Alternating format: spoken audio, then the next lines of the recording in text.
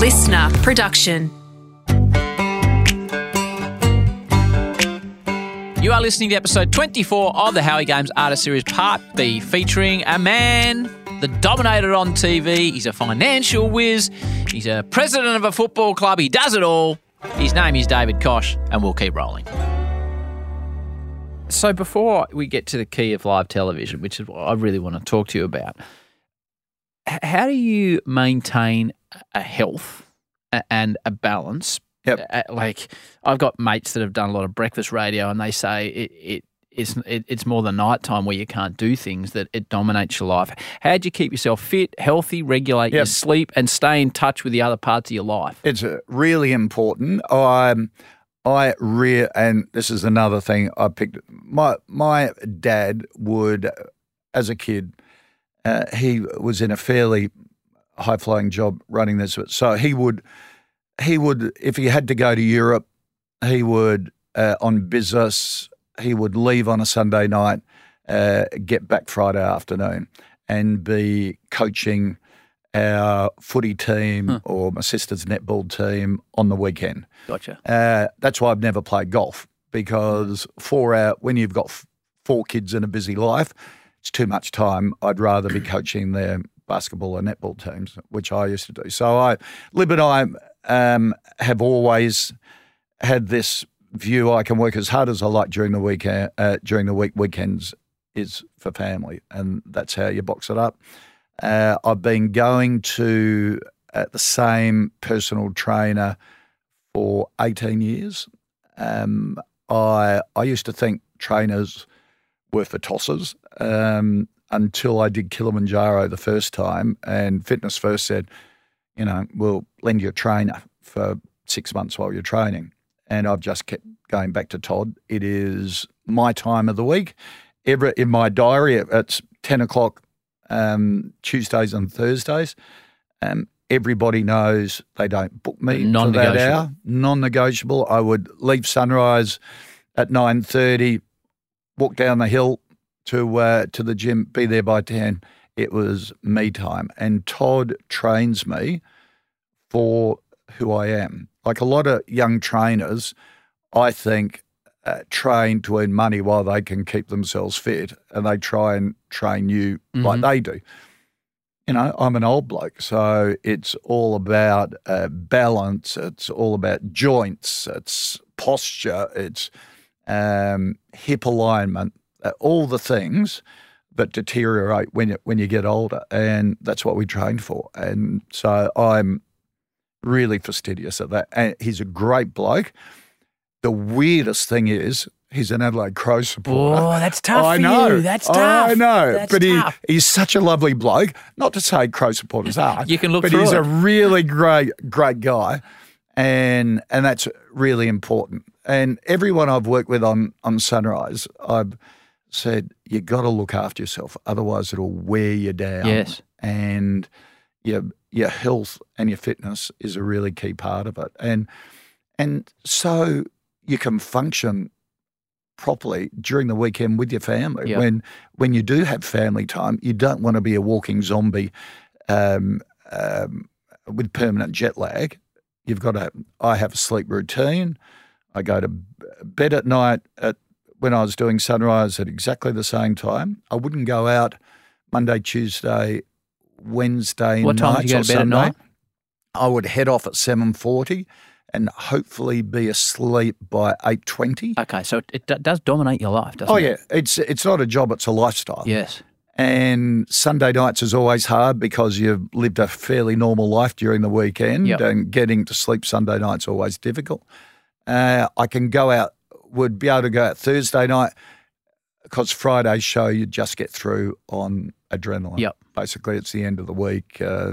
But if you go out Sunday, Monday or Tuesday night, you are wrecked for the rest of the week. So you've got to be disciplined. And since you finished it, how long were you waking up at 3:27? Not one day. Oh, no, so the first From day one, bang, 9 o'clock. 6:30. Oh, 6:30. Yep. Okay. 6:30, go for a walk along the beach, do that sort of thing. Look, after 21 years, it was time. I'd spoken to Seven the end of last year about finishing up the end of last year. They said, hey, can you do it? And we talked for a year before that about Matt filling in for me and being the natural successor. And they said, can you do it for the first 6 months so we can bed the year in, win the year, and we'll get you out before winter comes too heavily. Winter's always the worst when you're getting up at sort of 3:30. And my great fear was on that last show, I would think, what the hell am I doing? But it didn't even enter my head. It was time. It was just time for me to get a bit more flexibility in my life. And so I work business hours now. So as you are progressing, and I want to talk to you about a few particular instances on the show, but when you wake up and you're tired, right, and the show's flying and you and Mel, there's a lot of people that go towards making a TV show, but as the two hosts, you're the leaders of the show, ostensibly. So when you've had a crap night's sleep or you're tired or there's a family issue and you go in there and you've got to front up the cameras and get everybody up, how do you go about doing that? The magic of Sunrise is we have an incredible floor crew. Yep. Everyone's in the same position. Yep. Everyone has bad days. You instinctively know when someone's a bit down and then you focus on them and bring them up. So it's a real team. Oh, yeah. And you sit at the desk and it's just the most wonderful feeling. And I've co-hosted with some fantastic people. We're all similar values, senses of humour, Barrett's and Mel and Sam and Nat, Eddie. It's just, otherwise you wouldn't do it for so long. The magic amongst a team is incredible. But Murphy's Law is always when you're feeling a bit shaggy and you think, okay, I'm just going to read the auto cue today. I'm not going to even try and ad-lib anything. Invariably something will happen overseas, and then you go into live commercial-free coverage, usually extended from 5:30 to midday. It always happens, and it could be desert storm, the launch of it could be an earthquake somewhere, a bombing, a queen dying, and you just go into rolling coverage and you're just talking for 5-6 hours on the run. And that is the greatest buzz. And you also then even more appreciate the value of the partnership that you have with your co-host, because you instinctively know when each other are running out of words that you need to pick up. It becomes a tag team, and it's the most incredible experience. So if it is a really sensitive issue, you mentioned a couple of their desert storms, so a war situation or the Queen passing. Yep. That's a good example. And you're on air for 5 hours. How do you negotiate language and make sure you're presenting the news, but you're not saying something, or you're trying to avoid saying something that is going to upset or offend an audience? Oh, it's really tricky. You've got to be really careful with what you say. And because it's on the run, everyone's a human being. We all make mistakes. We all But if you say the wrong thing, you do 5 hours, that 15-second clip is the one that's everywhere. David Koch says such and such. Exactly right. So it is, you've got to be quite careful. And if you're starting to move into that area, Nat or Mel will jump in and steer. Of course he's going rogue. Wind him in. Yep. Floor manager starts giving you the wrap-up. Well, you really mean this, don't you? Well, yes, I thought so. Well, no, because it could be interpreted. I saw you Tommy and I were looking at some clips of the Gangland War, and you started to make a few editorial decisions on the run, and then at that stage your co-host just almost, did they just let you go? They said nothing. Well, and there's an interesting background to that, because people often say when you're in the public spotlight, people are so mean to me on Twitter or social media. I actually had at one stage, and the police are fantastic with us, had a bikie trying to get to me. And tried to get to you? Yeah. Well, what does that mean?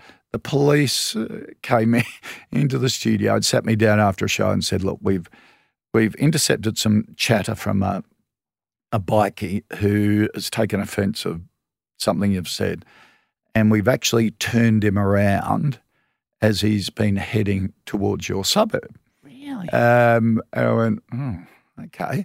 And they said, we've had patrols going by your house of a night 4 times a night for the last 2 weeks. But we think you should be aware of it now because we turned him around yesterday. And I said, can't you just knock on his door and say, hey, don't be stupid, we've heard this. I said, unfortunately, he's on a list where we have to take an armed backup group to knock on his door. Wow. And we think that could inflame it. But he's in a gangland war at the moment over drugs and arms. I went, okay. And we don't expect him to survive for 6 months. And they said, we'll keep the patrols going and all that sort of stuff. And we track his phone so we know exactly what he's doing. And 6 months later, Eddie, Nat at the time, was doing the news in the morning, gangland shooting in the Western Suburb, get a text, so there's your boy, you're okay now. Right. And so you go, he was, all right. Right. So that's the, there's some of the, we used to open our own mail, and Libby used to open my mail. I'd bring it home until one day she opened a manila envelope and a blood-stained steak knife came out. And after that, security started to open our mail. Really? So you get all, that's the sort of side of it. The other side. The other side of it, of having a profile. For me, watching you for 20 years at home, in the gym, wherever it may be, Beaconsfield Mine was a story beyond stories, and it ended up being that because in the end there was it was a tragic occurrence, but it worked out for 2 of the 3, for Todd and Brant. Todd Russell and Brant Webb have been released. Well done. Todd Russell's identity tag I will treasure forever. And you became synonymous with that story. Well, describe your memories of that and the moments and the ambulance and the impact that it had not only on the audience but you. It was enormous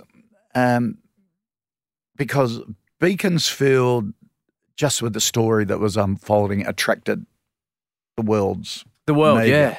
And the locals really got annoyed with the intrusion, but treated us like family on Sunrise. And it was a really powerful moment when we thought, gee, we really do connect with communities, because you don't think of that bond so much. Todd's family and his mum and dad were big Sunrise viewers. When he was trapped down there, Mel and I would often go and pick the kids up from primary school because they were doing it tough. Dad, underground, all of these reports, they could die. Yeah, and take them home to how long were you his down grandparents. We were down there about 10 days. Okay. And we would hang out with his wife and parents and have dinner with them. They'd cook us dinner in their home and things like that. How did we didn't ever tell anyone that, and no one knew we were doing it. But so how did you go crossing over from the storyteller to the emotionally connected person at that point? That was really hard, but it also gave us an insight that there's a lot more to covering the news. It's people's lives. It's how they cope. The rescuers, as they're trying to get them out, they put this PVC pipe down to give them air. It was the first connection with them, and they found they were alive. But they'd send notes down to them on what had happened on Sunrise that day to keep their spirits up and all that sort of stuff. We would send them notes down, Mel and I, and they'd send replies back and things like that. And I'll never forget, on the day they were released, they broke through to save them. we were driving from Launceston to Beaconsfield. We're staying in Launceston at the time. So it was 3:15 in the morning. We get a call from one of the rescuers saying, we've got them. And they said, he said, I'll be driving the ambulance, Todd, out. And he said to me, will you get Koch's big fat ass to the gate so I can thank him on the way out? And this is what he said? Yeah. Still get I can get a imagine. bit emotional, mate. Well, I can understand that. And I'm going to keep the door of the ambulance open because he wants to talk to you. So we get back to the site outside in our truck and our link truck and the whole thing we were broadcasting from. Everywhere was dark. So CNN was there, NBC, BBC, everyone from around the world. We go on air and say they've been rescued. Then all of a sudden the lights in this media sort of camping space light up and everyone comes across to listen to what we're saying because we've got the latest news. And when they came out, ambulance was there. Peter was driving the ambulance, Todd in the back. He called me, and my daughter was working for Bloomberg in Hong Kong at the time, the big financial news network. She said the entire office was watching the Channel 7 feed. And all of a sudden, we could just see your backside took up and you're jumping in the ambulance. I'm jumping in the ambulance, and all my colleagues will look at me and go, what the hell is he doing? And Todd then gave me his tag, his safety tag, that when you come up from underground, you've got to put it on the clipboard to say that you're safely back up, and gave me that and said, thanks for all what you've done for the family. Mate, you took your time. Hey, how are you? Good to see you. Look, mate, how you feeling? For you. Oh, are you sure? Take it. Just wonderful. I'm never going to need it again. And what did it mean? Huge. To you as a person, not as a broadcaster. Still have had that tag up until the day I finished Sunrise, and on that final show, Todd and Brant and Peter, the ambulance driver, they were there. Todd's got 3 kids. He had 3 safety tags. 2 have got them, but I had the 3rd one, so I go back to him. And he gave me a belt buckle that he'd made for the rescue team that got him out. And it was one of my most prized possessions, and always a reminder that it's just so important to connect with people. And yes, you're a broadcaster. Yes, you're in the media, but you're a human being too. And it's a human being that respects other people, respects their circumstances, and tries to do good. I've always said hosting a TV is a bullshit job. You're not saving lives. You're not at the front line. If you can use your role to help other people and to help good people get things done, then it becomes a decent job. And that's how I've always approached it, if you can make a difference. Quick spell from Koch for a moment. Alongside David at Channel 7, for mine, just about the best presenter on Australian TV, a wonderful woman by the name of Joanna Griggs. Griggsy, one of the greats. She joined us on episode 19 of the Artist series. It was Bruce McAvaney who took me aside early on, and he said, look, people are always going to say things about you. They might hate how you sound, how you walk, how you look. But the one thing that they can't argue with is if you know your stuff. And so I take that side of things. That's why I love the Olympics and Paras and Com Games, and why I love sports world, because you had to know your stuff. You had to do your research. You've got to know the stats on the people. You've got to know the sports side of it, but then you've also got to treat them as a human. That is the incomparable Joanna Griggs, episode 19 of the Artist series from May earlier this year. Check it out in the back catalogue.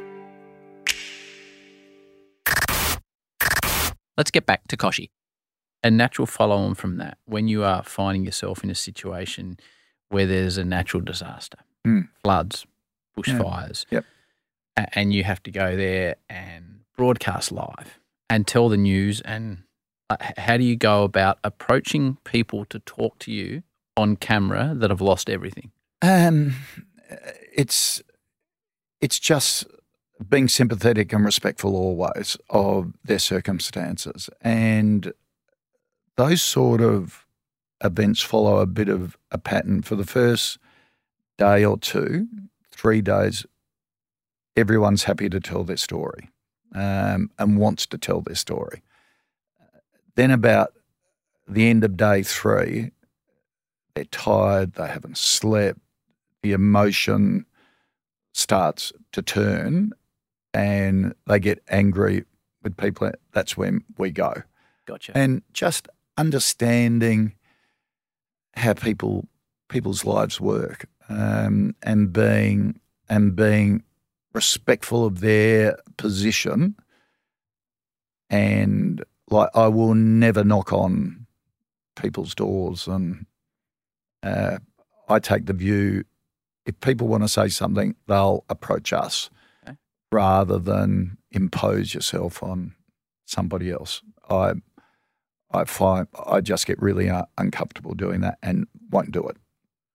Watching from the outside, the reason I love watching you on TV is because you seem to have a genuine empathy for people in difficult situations, and that comes across, especially on those type of situations. The other side of your job, the shiny, glitzy, glamour part of it, is celebrities and dealing with celebrities.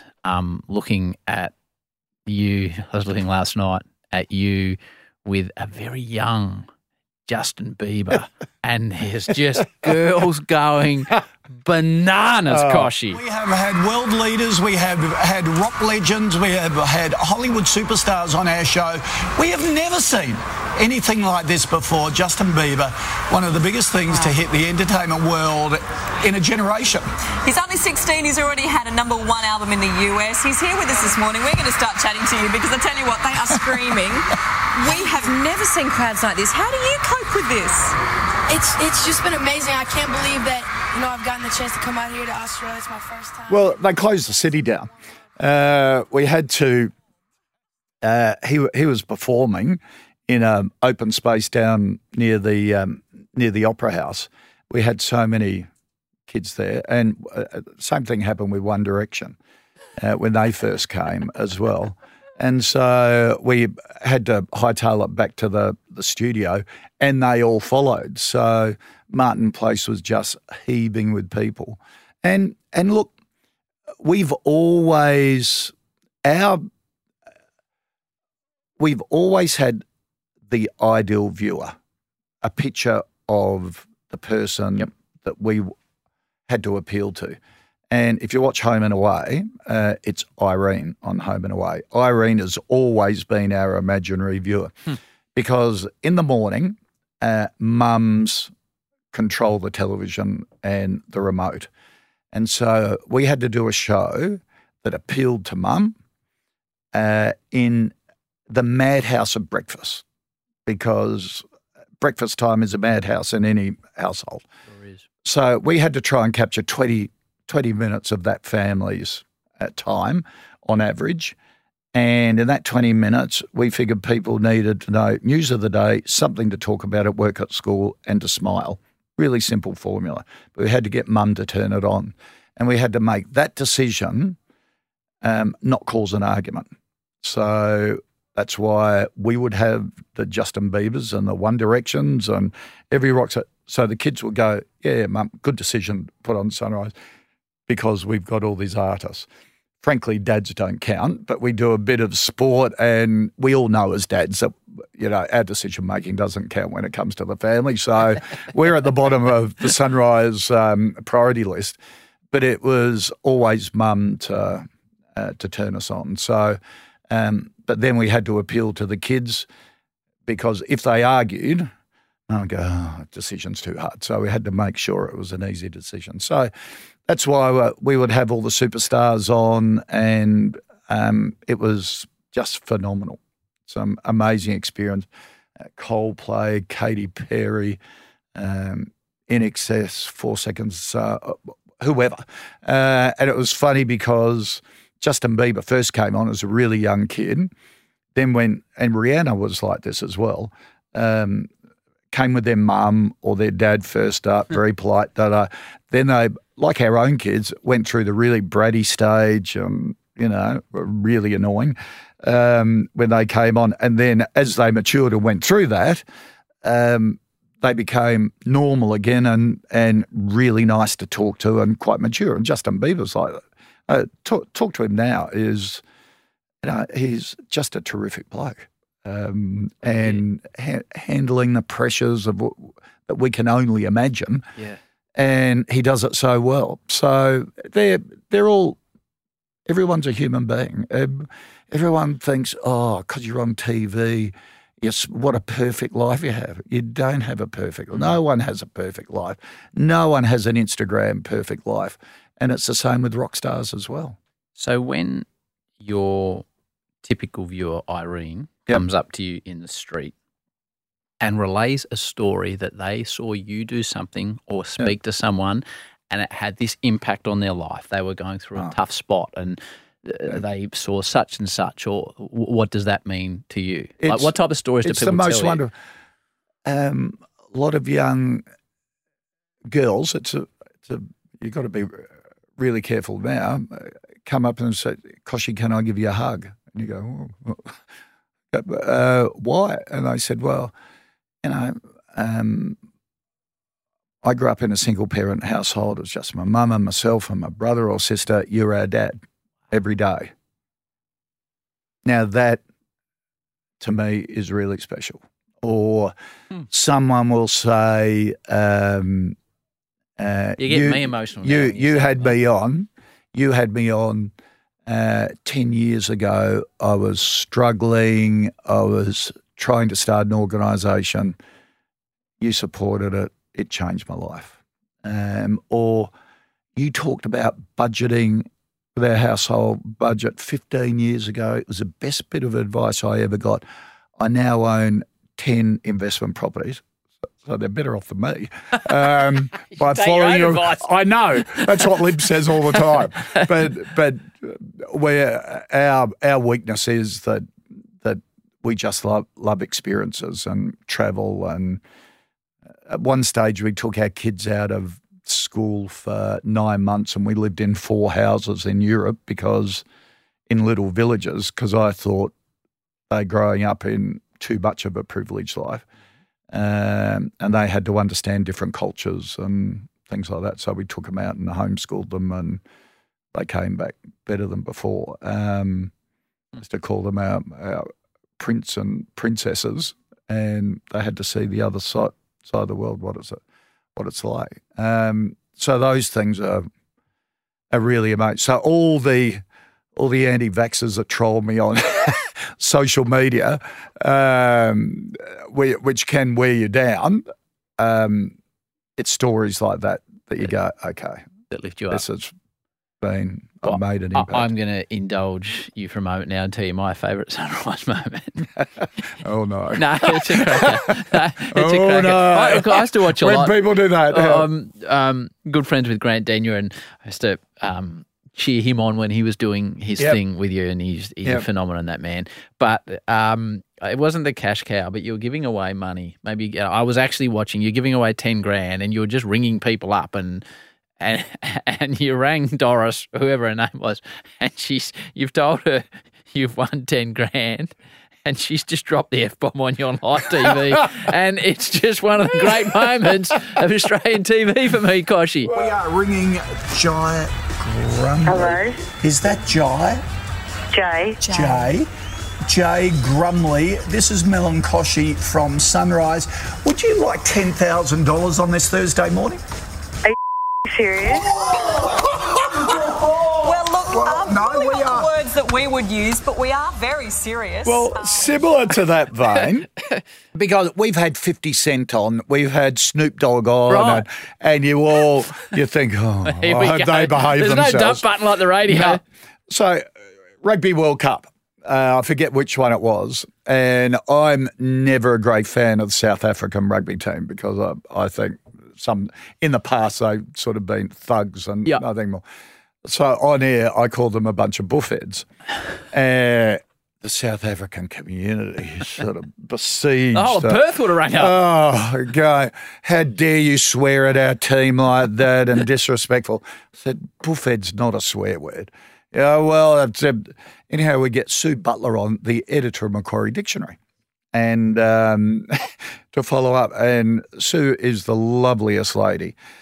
And she's got, as you would expect, sort of hair pulled back, sort of fairly thick, dark reading glasses on, chain of pearls, just looks like your librarian from school. And I said, look, so you've got to clear this up for, is buffhead a swear word? And she goes, well, no, its derivation is from the French buffont, with the high hair thing and stuff like that. And so it's sort of a derivation of that meaning, big-headed. Sue, is it a swear word? Oh, no, not nearly as bad as word. Sue's dropped that, the librarian. And I've got our supervisor, Dave Walters, Dougie in my ego. Get her off now. This is a C children's classification time zone. We're going to be fined for this. And so I said, Sue, thank you for clearing that up for us. Thank you very much. Let's move on. And, Nat, what's going on now? So they were the only two instances in my entire 20 years that people have dropped. Oh, I loved it. Oh, well, mate, working in so sport funny. Happens every grand final. We always finish this podcast the same way, Kochie, and I've loved it. I've loved chatting with you and finding out about the intricacies of live TV. For those youngsters that are listening, you've been very successful in various careers, and I'm sure there's still more ahead of you. What advice would you give to the young inquiring minds out there that want to achieve and succeed in the passion that they're following? Okay. Follow my dad's advice that he gave me. Have enough confidence in yourself to give anything a go. Doesn't work out, have enough confidence to go and do something else. In other words, don't plan out your life to the nth degree. I say this to my kids at the moment and grandkids. Everyone wants a plan that is going to be perfect for the next 10 years. Geez, just loosen up a bit. Life will bring you some wonderful opportunities that you have no idea what's going to happen, and that's the joy of it. That's going to be one of the best rides and experiences you'll ever have. So don't take it all too seriously. Enjoy life, and if there's an opportunity, grab it, see where it takes you. You have been a massive part of Australia mornings for 20-odd years. I'm sure there's much ahead of you, mate. I hope you are in charge for Port Adelaide Flag and that your family and your grandkids and everyone continue to grow and be happy and healthy. Thanks for joining me on the Artist Series, mate. It's been a treat for me. Really appreciate it, Howie. Thank you. Thanks to Kochie for being Kochie. What a dude. For his sake, I hope Port Adelaide win a premiership while he is in charge. Thanks to the awesome crew of Tommy, MJ, Das and Marcel for just getting stuff done and keeping the podcast afloat. Until next time with Tex Perkins, rock and roll. Tex Perkins, he has got a story or three. Peace and love.